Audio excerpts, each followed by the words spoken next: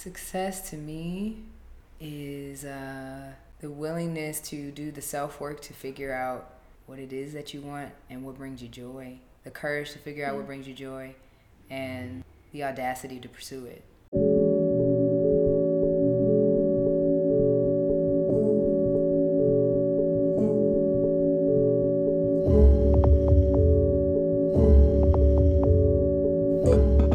This is Process Piece, conversations with artists from around the globe about the work behind their work.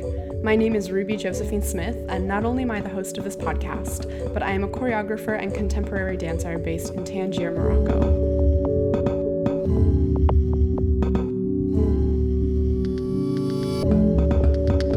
Being fascinated by unique perspectives, my goal is to bring you an in-depth look at each artist's individual creative process, learning more about what it is that drives a person to create.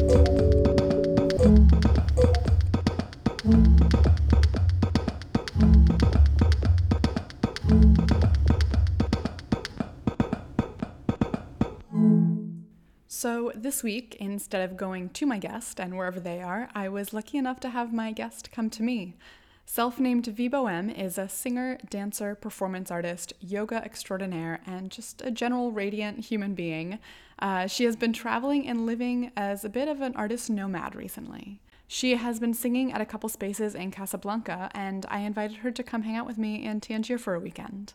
I had heard about her through a mutual friend in Minneapolis, where she also lived for a while, and had such a blast getting to know her vibrant personality as we wandered around the city. This was really just one of the many fascinating and in-depth conversations that we had together. Just to introduce her a little bit more to you, Vie Bohème is a Motown native, as she says, blossomed in Pittsburgh and refined in Minneapolis. She is a multifaceted artist, a dancer, singer, and choreographer. She brings athletic agility to her vocal performance through both song and dance, and her sound is a fusion of soul, funk, jazz, R&B, and pop. In 2018, she released a solo album titled Swoon.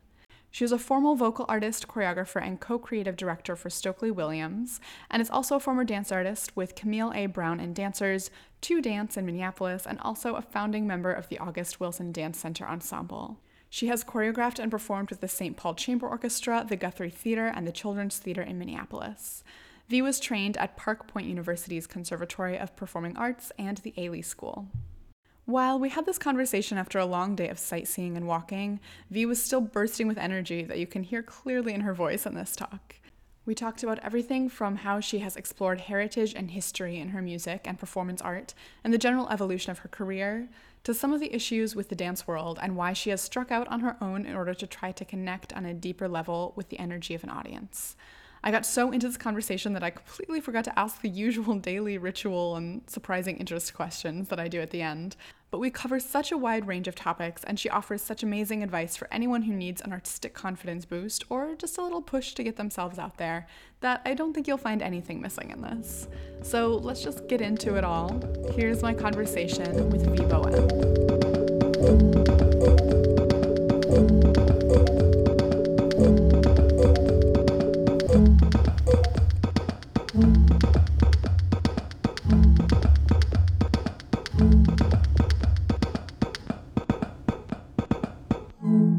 Welcome to the Process Piece podcast. Yay! I'm so happy to have you here, Vie. We just met, what was that, like 5 hours ago maybe? Something like that, but yes. I feel like I've known you a really long time. I know, right? It's pretty amazing. Yeah. I've been researching your work a little bit to find out more about you, but we'll get into everything, and I want to hear it all in your own words. Okay. So I always start these kind of in the same place. So I like to go back all the way to your childhood and ask, what is your first memory of creating something? My first memory of creating something. I don't know if I can... The most memorable thing I remember creating as a kid was my mom bought me this little paint set where I could paint these little clay pots. Oh, cute. And I made one with stars on it. Oh. And I that one that I made a lot of them, but the one that I made with the stars really was impactful to me because I have a fascination with outer space, and it wasn't something that I really talked about as a kid, or like I wasn't really fascinated with science to that point, but there was something about the vastness of the dark sky and the stars in the sky that I was always so fascinated by. I love astrology. And I have other funny stories about my fascination, but I remember creating that, and that I saved it for a long time until I broke it actually during a move. Yeah. Ceramics. But I kept it I must have been in like the 4th grade when she gave me that. Wow, that's beautiful. And that's so cool too, because I feel like your presence as an artist is very star-like. If I can say that. Not that I haven't seen you live, but even just from videos and just from you talking about your work, there's a parallel there already, I think. Aww, thank you. You're welcome. Well, what was the artistic presence in your upbringing? Well, I grew up I was born in Detroit, Michigan, raised in Southfield, Michigan. And so going to church, we always went to a church that was in the city of Detroit. So I was always hearing music, watching musicians. When I was born, my legs were turned in at the hip really bad. So I had to wear these leg braces to straighten my legs out. Oh, wow. So my mom, who's a nurse, was like always insightful, always planning ahead, and was like, I need to put her into movement classes, so that her muscles will kind of set with the bones as they take new positions. So she put me in dance classes when I was very young, ballet, tap, and jazz. So, but yeah, my dad played the piano, organ. So I would hear my dad practicing his, scales and things. My mom sang, my sister sang. I would hear them singing. So music, gospel music has always really just had a strong presence in my life. Amazing. Yeah. That's great. Who are some early influences artistically?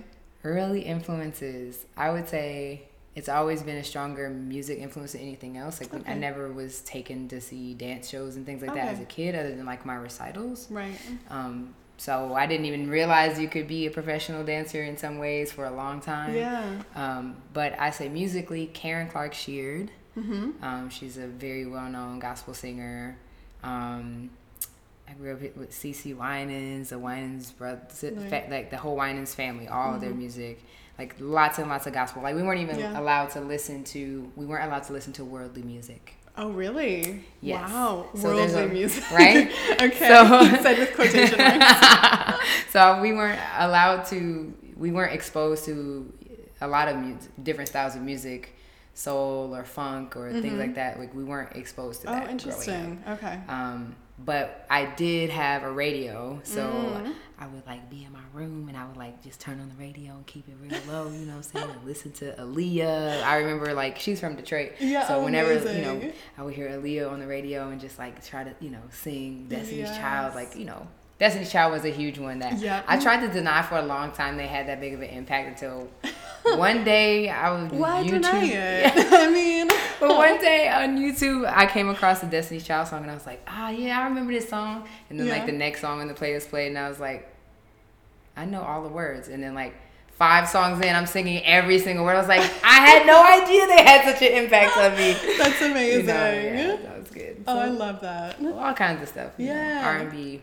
That's great. Pop stuff. Nice. Yeah. Well, I don't know, I feel like from what I've seen of your work, you have this really unique voice. And I mean that both physically and also just as an artistic voice. But you also have this sense of bringing history with you and bringing your influences with you. And so I'm curious just about how that developed for you. How do you feel like you've gone about developing your artistic voice while bringing those past influences in? If that's accurate. That is literally, that's like 1,000% accurate, good. Honestly. I would say that like, man, there's a couple components to that. So I would say that I discovered my voice and discovered the need to pursue my own voice from my fascination with my history. Yeah. So that's like one layer of it, and there's some of the shows I've created have been kind of me going through that process.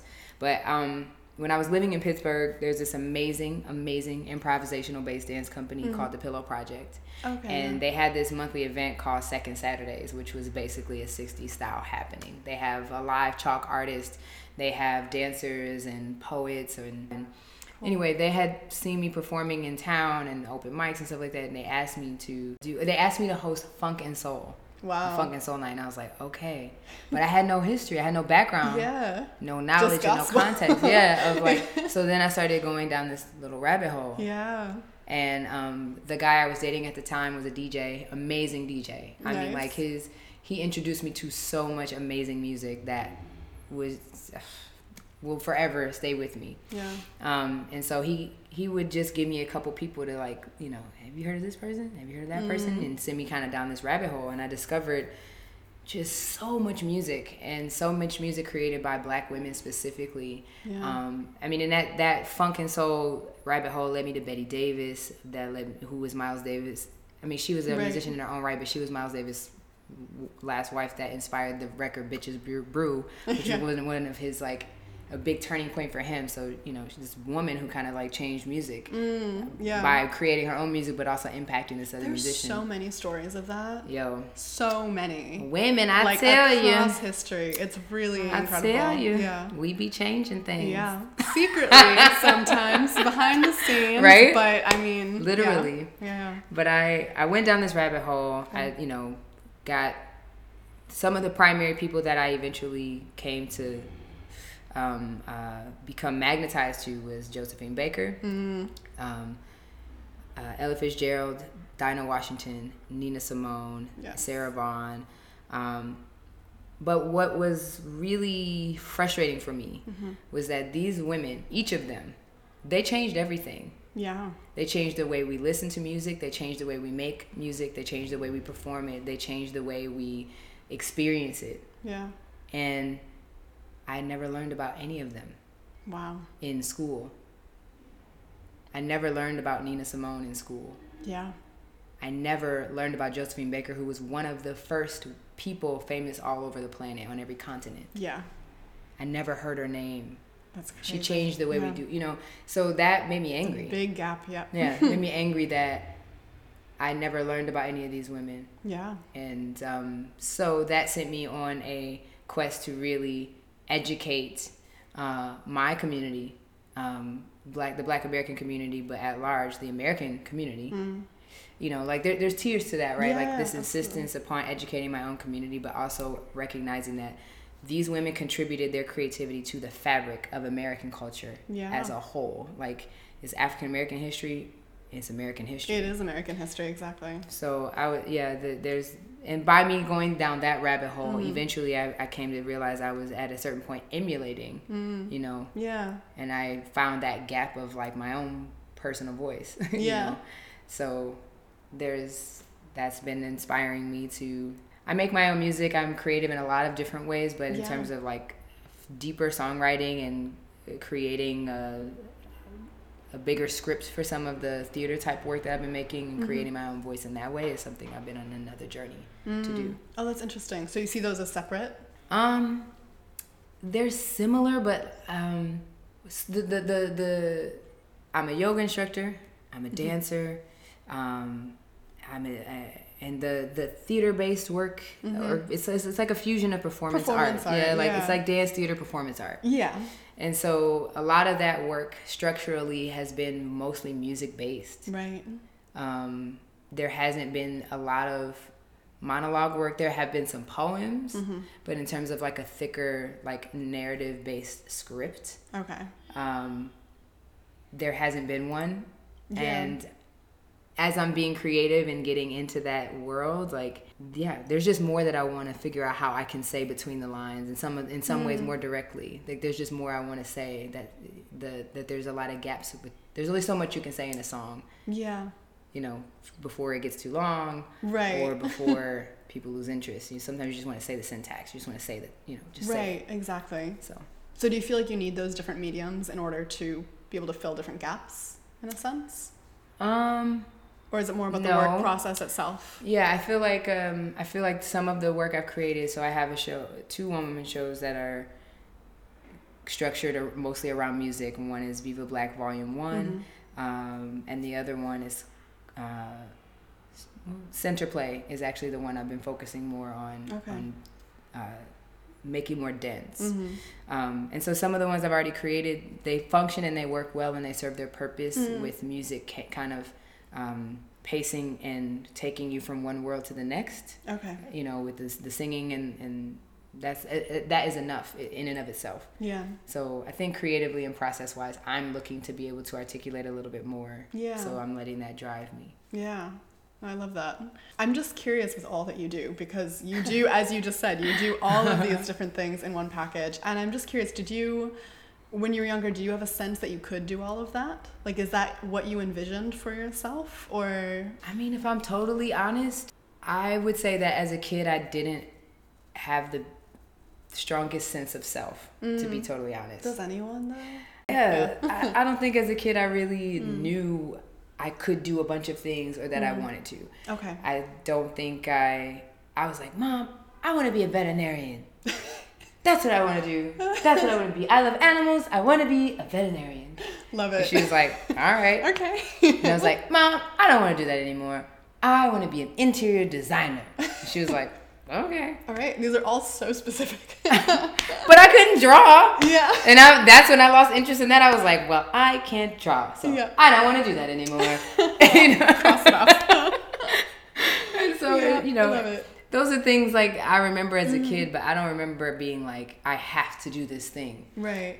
But I will say that it was obvious to some of the other people around me, my family, dancing made me feel free. Yeah. It made me feel I was good at it, and not even so much that I was good at it as much as how I felt when I was on stage. Yeah. And I got to express energy out of my body. Yeah. And express emotions and express feelings. Like, that was a very rewarding experience for me personally. Yeah. But there was no point for me where I was like, I have to do this. I have to do it for a living. This is my job. Like, right. I didn't have that moment. There wasn't I knew what the experience I had. I enjoyed it and I appreciated it. And then my senior year of high school, an alumni came and was like, talking to some of the dancers, and he was like, where are you going to school? I was like, this is my friend of mine, Craig Miller. Yeah. And I was like, I don't know. Like, I don't know. He was like, what are you going to major in? I was like, dance, I guess. Like, I wasn't even sure you could major in dance. Like, right. I was just like, I guess. That's interesting. And he was like, this school, you should audition here. I go to that school, I was like, all right, Wow. I mean, it took me time before I became like on fire and sure of myself about what I was going to do. Where do you think that came from eventually? It came, and actually when it happened really fast too. Yeah. So the first school that I went to was a small commuter school in Michigan that had a dance program. And I mean, I got on the internet, I had my laptop, and I'm like looking at, pictures of dancers. Like, I was just on a rabbit hole on the internet, kind of like, and I discovered these pictures of the Ailey dancers, and I was like, wow. I was like, wait, what?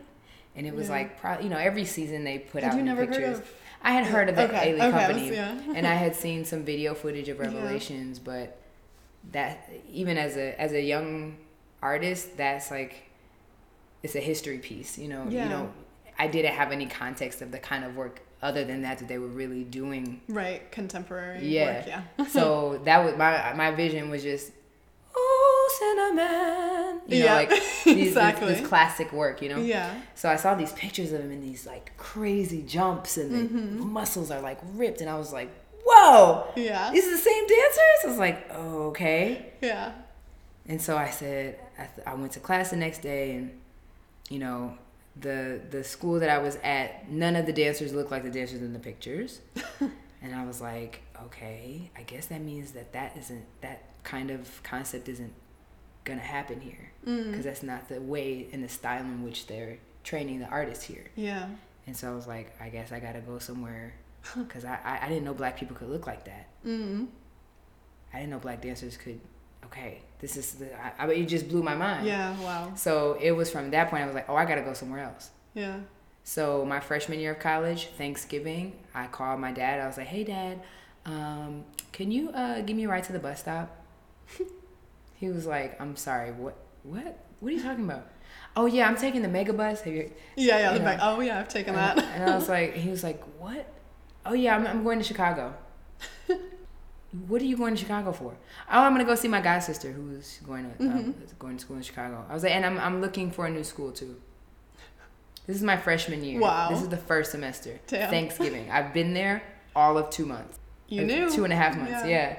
And so they were just like, that was the beginning of them kind of having this like grasping experience of like, where are you going? What are you doing? You know, like trying to keep up. Yeah, going too fast for them. Yeah, and I never slowed down from there. Wow. I once I understood the greatness that was possible. Yeah, I was inspired, and I was like, all right, this is what I want to be doing. That's amazing. That's how I want to be nurturing myself. Yeah. That is so amazing. I don't think they'll say the same.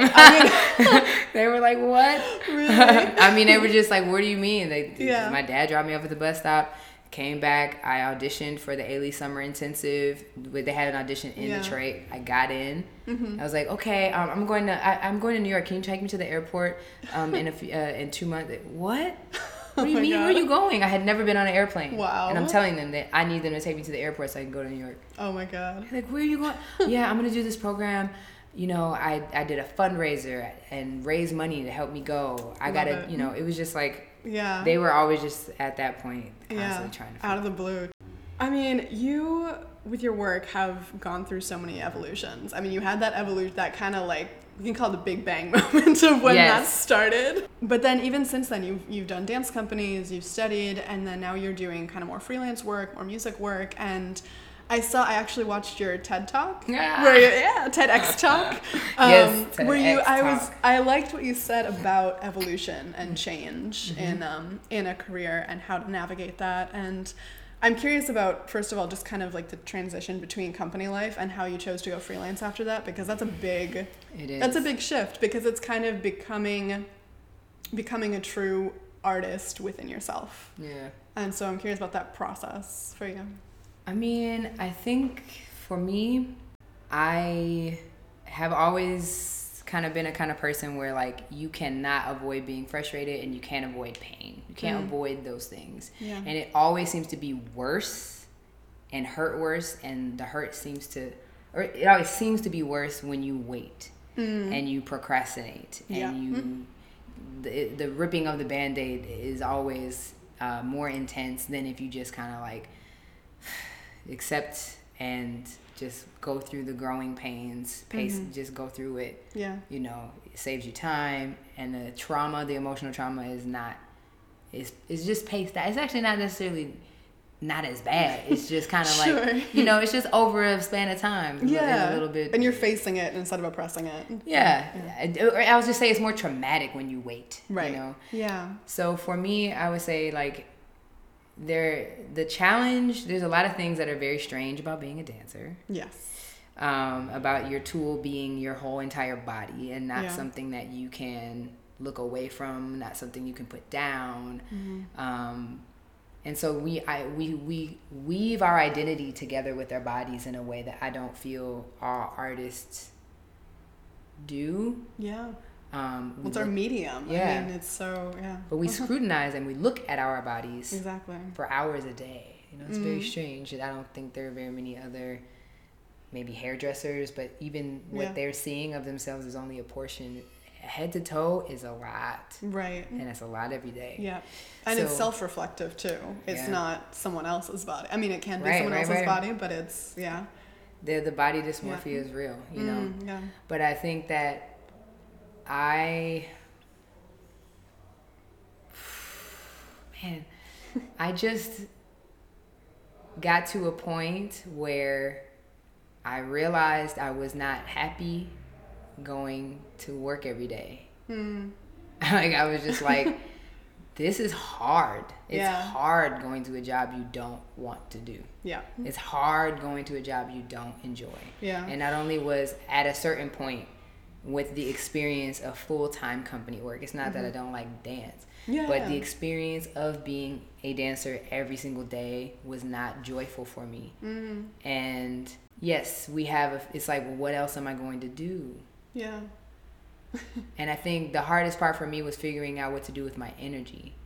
Yeah. When you dance for 6 or 7 hours a day, 5 to 6 days a week, that's a lot of physical energy you're exerting. Exactly. So I think I was afraid of like what am I gonna do? What am I gonna do with all the energy if I'm not moving so much? Yeah.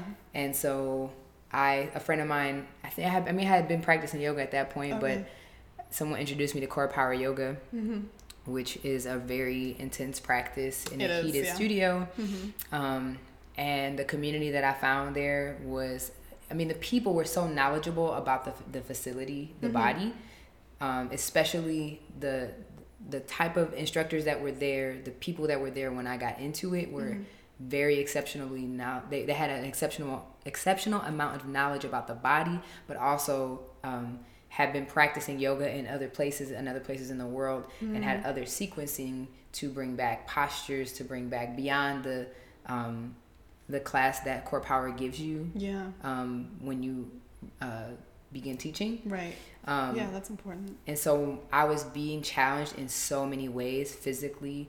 I was sweating so much and exerting so much energy, and that feels good. That experience of exerting energy from my body is a prayer. It is a meditation for me in a way that is, I can't even explain it. Yeah. But everything is so right in the world, and I feel so centered and so balanced when I get to exert. It's a big sacrifice, and it brings me joy to do it. You know? So when I found that community, it allowed me to exhale that I could let this go, because it really wasn't so much about the industry of like being on the scene, and being in the know and being fierce. It was more of me like, what am I gonna do with myself and my way of expressing?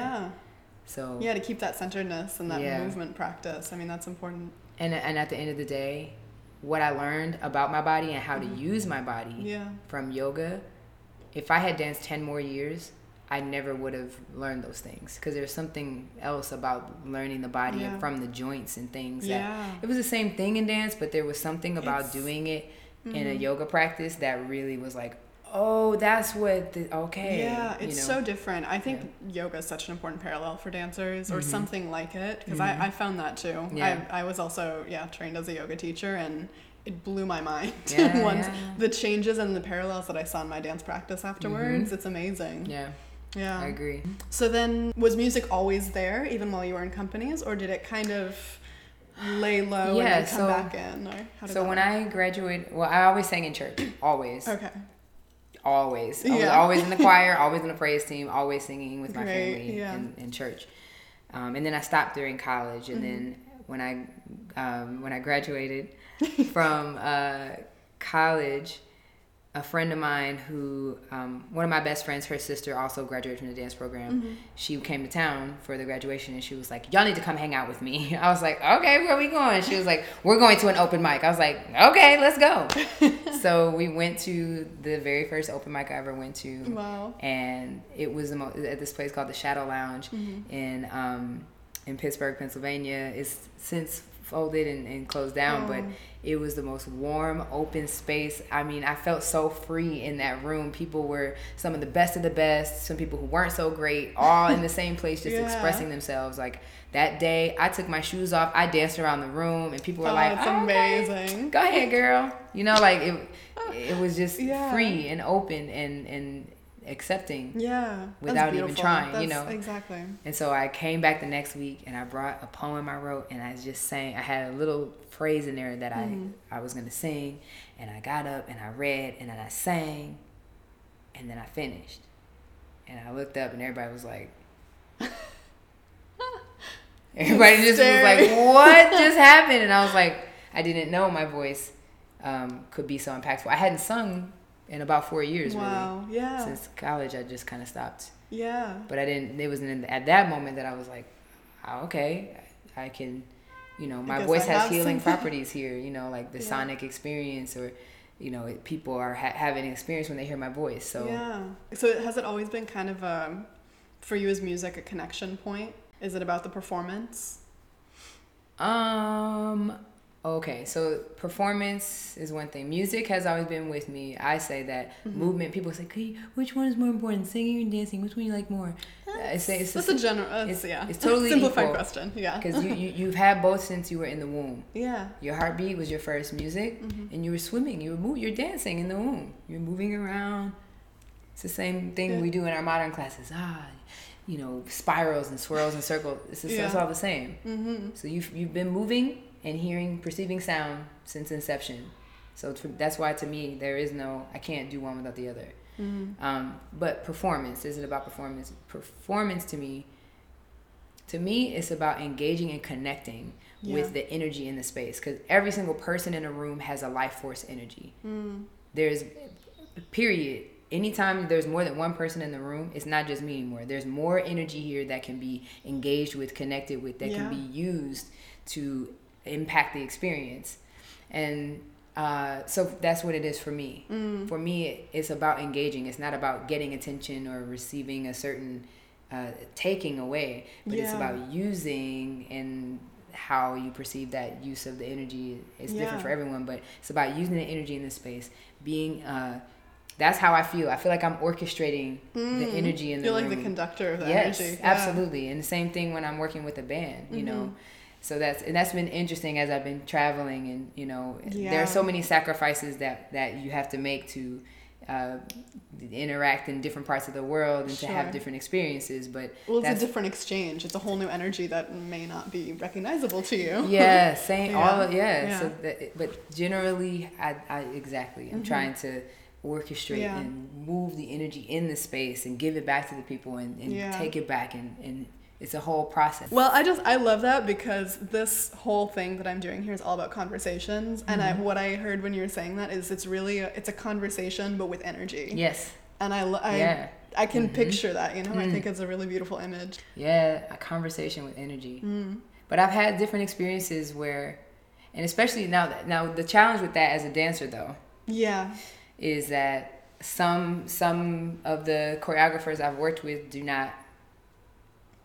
don't recognize that form of communication with energy in the same way that I do. So they don't, I've had people just not like that. Don't interact. Don't take that energy. Don't be affected by that energy in the space. Okay. I've had those experiences with choreographers that want us to create. We're going to create a world and we're going to share it. Yeah. Okay. I've heard. Yeah. So like that's an idea.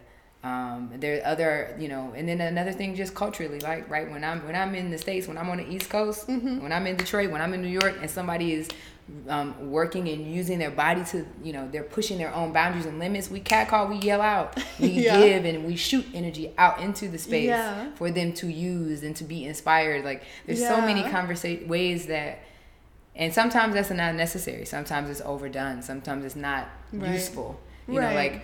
But the more I love talking about this right now, because we all have our understanding and agreements we made within ourselves of the value of the energy in a space and what to do with it. Yeah, exactly. And I've learned in time that's also, it's an agreement you make when you join a dance company. What kind of relationship does this company agree to have with the audience or not have? Some people don't want to acknowledge the audience at all. Some people want to immerse themselves. I've worked with another dance company in Minneapolis, Olive and Otto. I cannot remember the name of your dance company, but I know your names. Yes. What is it? Body Cartography? Body Cartography. Yes. Okay. I'm like Olive and Otto. The two of them, they were some of the most amazing people to collaborate with, because they really just saw and accepted me for what I brought to the space in a way that I've heard amazing things about them. Yeah. I mean, because we are so different. Yeah. So it was, I appreciated them just like seeing me and accepting me. I don't know how to, describe it. So like when I think of their company, I just think of Olive and Otto, of them. That makes sense. I digress though. What were we why did I bring them up? Just talking about the energy of a space and whether you acknowledge it or not. Well, when I did one of the collaborations I did with them, I mean, we were out in Minneapolis in the street doing personal dances with people. I love taking that. people along and doing and dancing for them. Wow. And out in the space. you know, that's a different kind of understanding of voyeurism and of observation. And, you know, so that's been one of the interesting things is that's what I can say. One of the things I've learned along my career is that every creative collaboration that you come in contact with, especially dance related, that is like a part of the agreement you make. Is like, what kind of relationship do we have with the energy we share with the audience? Yeah. Do we penetrate it? Do we leave it where it is? Do we welcome them in or just let them observe? Yeah. Like all of that has been interesting. Yeah. Yeah, that's cool. And it's nice that you know that relationship for yourself too. So you know how to bring yourself into a collaboration. I'm curious because I'm just curious in general how place has affected your work since you have been traveling and working abroad more lately. How that's affected you and also how you've found people to work with where you go. I would say that some of I think that's a different question because it's a different question across industries. I think the dance community is pretty small. Like some of the collaborations are with people that I've actually known for so long, honestly. That I've always wanted to work with, like Malik Washington and I. You know, I've known Malik for years, and we finally got an opportunity to collaborate on a show, or not on a show, but on a piece that we did at the Walker for Choreographers Evening. Oh, nice. With, you know, working with Camille Brown. I was living in Minnesota, but some, you know, like I had worked with Camille. I want to say 4 or 5 years before I danced with her company and another company I was with. So like that kind of came back around. Yeah. And she's the one who recommended me for the job with Two Dance. Like, you know, like it's all connected. Yeah, it's all connected. Yeah. Now music on the other hand, which has taken me kind of like overseas more. I mean, music industry is definitely very much a recommendation based kind of work. And when I was younger, when I first started working, I resented the recommendations. You know, I resented it because it's like you have to be in with the in crowd. Yeah. But you know, the more experience you get, the older you get, the more work you do, you realize that the recommendation is actually the most valuable thing. Because that your reputation is built off of the work you've done with other people. Yeah. And their word of saying, I've worked with this person. I've seen their work ethic. I've seen the quality of the work they make. You can trust me that you can trust them. Yeah. So like there is a level of nepotism that happens across all industries. Of course, everywhere. Everywhere. But at the end of the day, that who you know is this network of value. Yeah. Of not just value, but I don't know. That sounds quantitative, but to me it feels more familial. Exactly. Like my homegirl Jen Jade is a vocalist. Like Maya Garcia is a choreographer I worked with on West Side Story. Last year at the Guthrie, I was one of the dance captains for their show, which was like it was an unbelievable experience. Yeah. The cast was huge. Oh, that's incredible. But Maya choreographed that show, and I was like, Maya, I'm going to Paris. Who should I know? Who should I reach out to? She was like, oh, I'm gonna connect you with Jen Jade. You need to know Jen Jade. Jen Jade, this is Vibo M. You should know Vibo M. She's Tribe. You know, like that's and I was like, Tribe, okay. All right. But you know, when Maya said that to Jen goes, oh, okay. Right. You know, she has a sense of understanding for quality wise what that means in terms of the type of people that they interact with and the kind of work that they do. Yeah. So I have an appreciation for that. Yeah. Oh, that's amazing. Yeah. How I found people to work with. Yeah, it's been a lot of that. Like, music is a little bit different too, though. I mean, I haven't been as creative as I want to be in some other. I mean, like when you're gigging as a musician, you're gigging and you're learning music. I haven't been as creative as I want to be, innovative wise, you know. Yeah, sure. Yeah. Yeah. On the other side of that, so we talked about collaborating. I wanted to talk about your personal work as well. So the solo shows you've done and then also the solo album that you've released. I wanted to just ask about your process with creating your own work. So does it often start with a theme that you want to talk about or a message you want to convey, or does it start from more of a technical point? I would say it starts from something nagging at me that I can't stop thinking about or talking about, something that irritates me. That's what I say. What bothers you is your charge. Yeah. If something bothers you, you need to do something about that. You need to make something with that. Yeah. And so the shows that I've made, it bothered me that people didn't know some of these women. So I made a show with video footage so you can see their faces, so you can see them and hear their voices singing live, because where else are you going to see that footage, you know? Yeah. I made a show to express that. Yeah. Viva Black. So Viva Black Volume 1, Viva Black, a live theater documentary, has all of the historic video footage.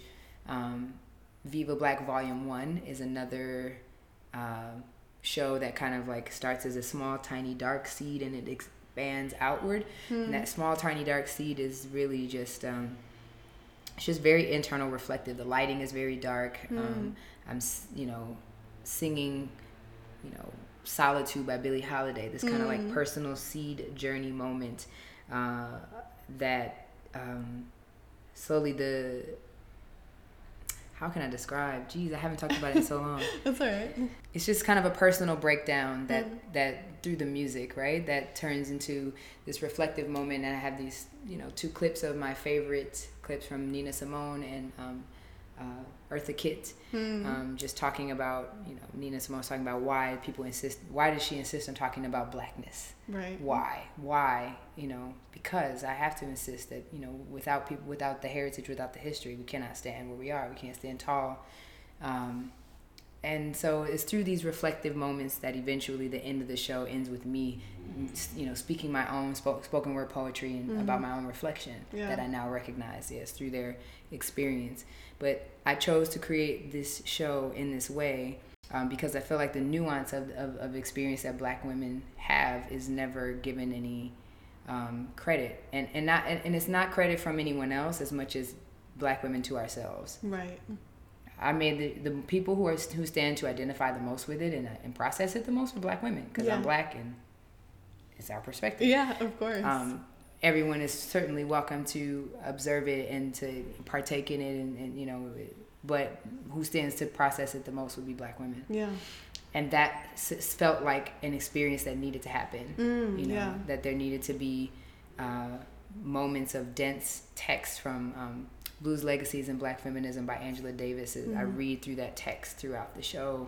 It's woven in between all of the music, and I just wanted to highlight my music functions as like I want to be the voice in your head. Yeah. I want to write healthy perspectives and alternative concepts for you to consider. So that's where I'm writing from. I have a song called You, which is one of my favorite songs I've written. It's all about an experience. Maybe not a person. We always think about people, but an experience where someone, you walked away from me, but you came back when you saw others valued me. We've all had an experience like that, right? Oh yeah.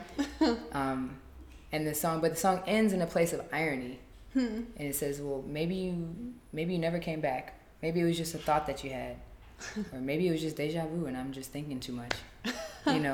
Yeah. But just to have you want to feel real justified about how you feel about the situation, but maybe you should just relax. Yeah, you don't always get that closure. It's like maybe you'll never know, and that's okay to have a thought process of okay, well. Yeah. So I want to give people. I'm always striving to give people something they can use to nurture and maintain their well-being. I think in terms that's what drives me to. What bothers me, and a capacity to create things to give people something they can use to nurture and maintain their well-being. Those 2 things. That's beautiful. And I love that as a process too, because it's turning that nagging or even sometimes that anger into something healing. And that's what it's about. It's a long-winded response. No, it's perfect. Those are the 2. Yeah, I'm just summing it up in yes.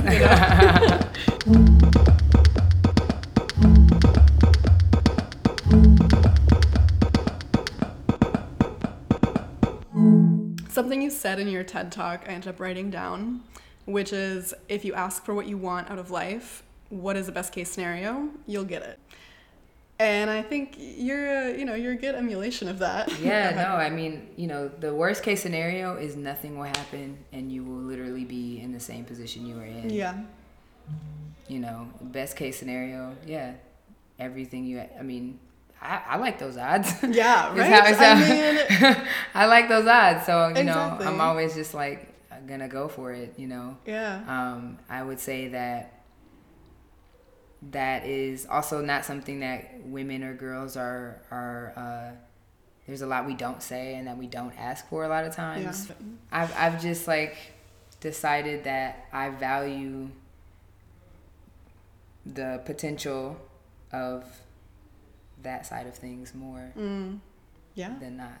Yeah. And I mean, who's going to give you what you want if you don't ask for it? I mean, I think as artists, I don't know, as a general thing, we have a tendency to undersell ourselves and not always ask directly for we're afraid what of we deserve. Yeah. And we should say no more. Right. That's a theme I keep seeing across my social media with some of the articles about different women, actresses and things like that. They're like, say no more. Yeah.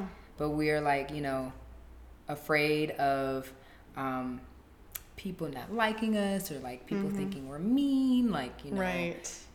that we'll stand by a little more idle just to be agreeable and not perceived a certain way. Then, I mean, we were just talking about this we've been talking about situation, this today. Exactly. But yeah, it comes in waves though. I think that's another thing that, I absolutely, just like every person, I get depressed, I get sad. Sometimes my confidence is not as strong as I want it to be or need it to be, just like everyone else. Yeah. But I always keep trying to remind myself to stand up. That's another thing I can share, is that like your life is asking you to stand up. You got to stand up. That's a good one. You literally, all you got to do is stand up in your power and your glory and your authority. Stand up. Yeah. Like, that's it. You can end it right there. Right? Yeah. You got to stand up. Yeah. No, that's great. I'm curious, how do you define success as an artist? Success to me is the willingness to do the self-work to figure out what it is that you want and what brings you joy. The courage to figure out what brings you joy, and the audacity to pursue it. Because anything else gets complicated, Yeah. Because by everyone else's standards, everybody's standards are different. By other people's standards, I'm exceptionally successful. Right.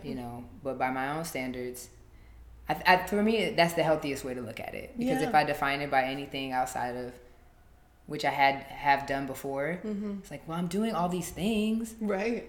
So where's the success? I'm and also I did the Women's Art Institute at St. Kate's. Oh, yeah. And that was actually one of the collective questions that we all had to define for ourselves. We agreed to answer that question individually. Yeah. And it was interesting to write and be like, well, it was all of these outward. Does it mean being valuable in the dance community? Does it mean dancing for a specific dance company? What does it look like for me? Right. And that, again, all of these things help me walk away from the full. It's being honest. You gotta. If you can't be honest with yourself, then you can't have a true sense for yourself of what success is. That's true. Because otherwise you'll be pursuing things based on reasons outside of yourself. Yeah. Right? Like, for a long time I wanted to be in the Ailey Company, but I can't be in the Ailey Company if I don't like company life. Exactly. So that can't be my gauge of success, Yeah. So for me, I had a situation with a mentor that asked me at one point, where's your joy? I was singing, I was traveling singing, I was traveling and performing as a dancer, I was teaching yoga, I was performing at the Guthrie, doing all these things. Yeah. But I didn't have any joy in my heart. How does that happen? So it doesn't mean I have all the answers, but my willingness to pursue to gain that sense of understanding, self-reflection. I've met a lot of people along my journey who some people don't have a capacity for self-reflection, for true self-reflection. Yeah. Because it's not easy. No, it's not. To do. It's a hard thing to go through. To exactly. Be totally honest with yourself. Yeah. So, but I think that to find a true sense of balance and to be grounded in what you believe and what you think, and to evolve with it. Yeah. Because sometimes our ideas grow and change, but then we keep doing the same thing. Right. Or we or we try to change our actions, but we still have the same belief system, and they're not congruent. Yeah. And only if you have a capacity, an intention towards self-reflection can you recognize those when those things are not in alignment, and then rectify them and bring them closer together. Right, and probably rectifying those brings more joy. That's what brings it. We hope. We hope. Yeah. Yeah. Well, through your evolution, I'd like to know, do you have any sense of where you're evolving at this moment? And any sort of image of what the evolution is going to continue to look like? Or is it all wide open? Well, there's layers to that answer too. There's layers to everything about me. Of course. I would say that there's a part of me that is very mutable and not fixed, you know, which is cool and it's beautiful and it's a lot of fun.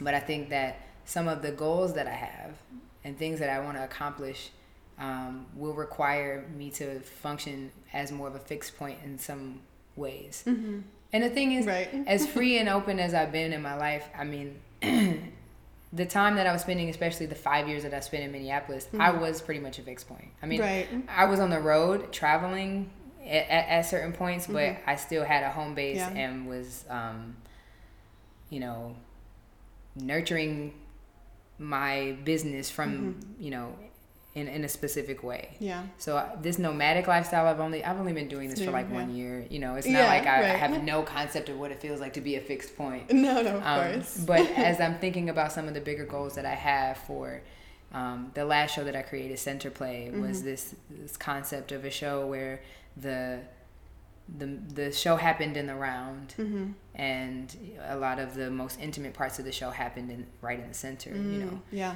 And I've had some collaborations that have like inspired me to dig deeper into that, in order to, and if I dig deeper into it, I've now also, the last time I was in New York, I saw some spaces that can breathe a bigger life or a bigger vision into that idea. Like I have a bunch of shows, but this show feels like I really want to kind of take it. Yeah, something that's growing. Yeah, and so right now the evolution feels like kind of setting up shop in a certain way to really workshop and kind of chip away at this one bigger concept, creatively speaking. Yeah. And also my yoga. My personal practice, but also how I really want to share yoga with the world, and meditations with the world to, again, provide people with things that they can nurture and maintain their well-being, you know, with, and setting up shop again in a certain way, in the right place with the right community around me feels like a really powerful evolution to take on at the moment. Yeah. But one thing I do know is that the first 3 years in any city you move to are always terrible. First 3 years, you think? Yeah, because you have no idea where anything is. Right. You have no idea what you need. Like you may know what you may know what you need where you were living before, but in a new city you need new things. Right. So you don't really know what you need in this place. Yeah. All you have is your memories of what worked before. Right. And you have no idea where to get the things that worked before in your new city. Sure. And so that takes time to find, like, you know, even when I was just in New York, I wanted to do a specific fast that I do. But there are certain materials that I need that in Minneapolis, I just go to the co-op and I can get all of those materials at the same spot. Yeah. There's no co-op in New York. That's very good to know that that's a general thing and not just a Tangier thing, because I had that hardcore when I came to Morocco. No. But because I moved from Michigan to Pittsburgh. Yeah, First year's in Pittsburgh. First two. It's really first two. By the time you get to the third year, you're settling in a little bit. After Pittsburgh to Minneapolis to Paris. Like it's you know, Paris to Morocco to New York. Like the first bit of time you spend, you don't know what you need or where to get it. It's true, yeah. So it's always just going to be, it's that like grounding period, yeah. So, but I've done it enough times at this point now that like I know that that's the name of the game. So I'm like, okay, you're ready to go through it. Yeah, a little bit more anyway. That's great. Where can everyone find your work? Everyone can find my work in a number of places. So my website is www.listen2v with the number 2 vie.com. www.listen the number 2 vie.com. Perfect. You're pro at this. Getting better. Yeah. My Instagram is vboemofficial, and I do show notes too, so it'll be links to all this. Yeah. All right. And then Facebook, ViboM. Perfect. Well, thank you so much for talking to me and sharing all this. It's been so great. Thank you. Are you kidding me? Thank you for all these amazing questions and reflections. Welcome. I'm like, Yeah, making me think about some things. I love to hear that. Yeah, definitely. Perfect. Process. Yes, that's what it's all about. All right. Thank you. Thank you. You can find links to V's music and other work and all of the dozens of things mentioned in this episode through the extensive show notes at rubyjosephine.com under the podcast tab. Make sure to follow her on Instagram at ViboMOfficial. Then go ahead and follow this podcast at ProcessPiece and me if you want to hang out and chat more personally at RubyJosephineSmith on Instagram. Also make sure to subscribe to my weekly newsletter for writing about art and creativity, links to cool, inspiring things on the internet, and the latest episode delivered directly to your inbox. I hope you've been loving this podcast, and if you have, I would so appreciate it if you left a review on iTunes, or even better, share this episode or your favorite conversation on social media or pass it along to your friends. Let's have more conversations about art. A huge thank you to Cooper Lee Smith for composing the music for this podcast, and make sure to check out his debut album through the show notes. Thank you so much to you for listening, and until next time.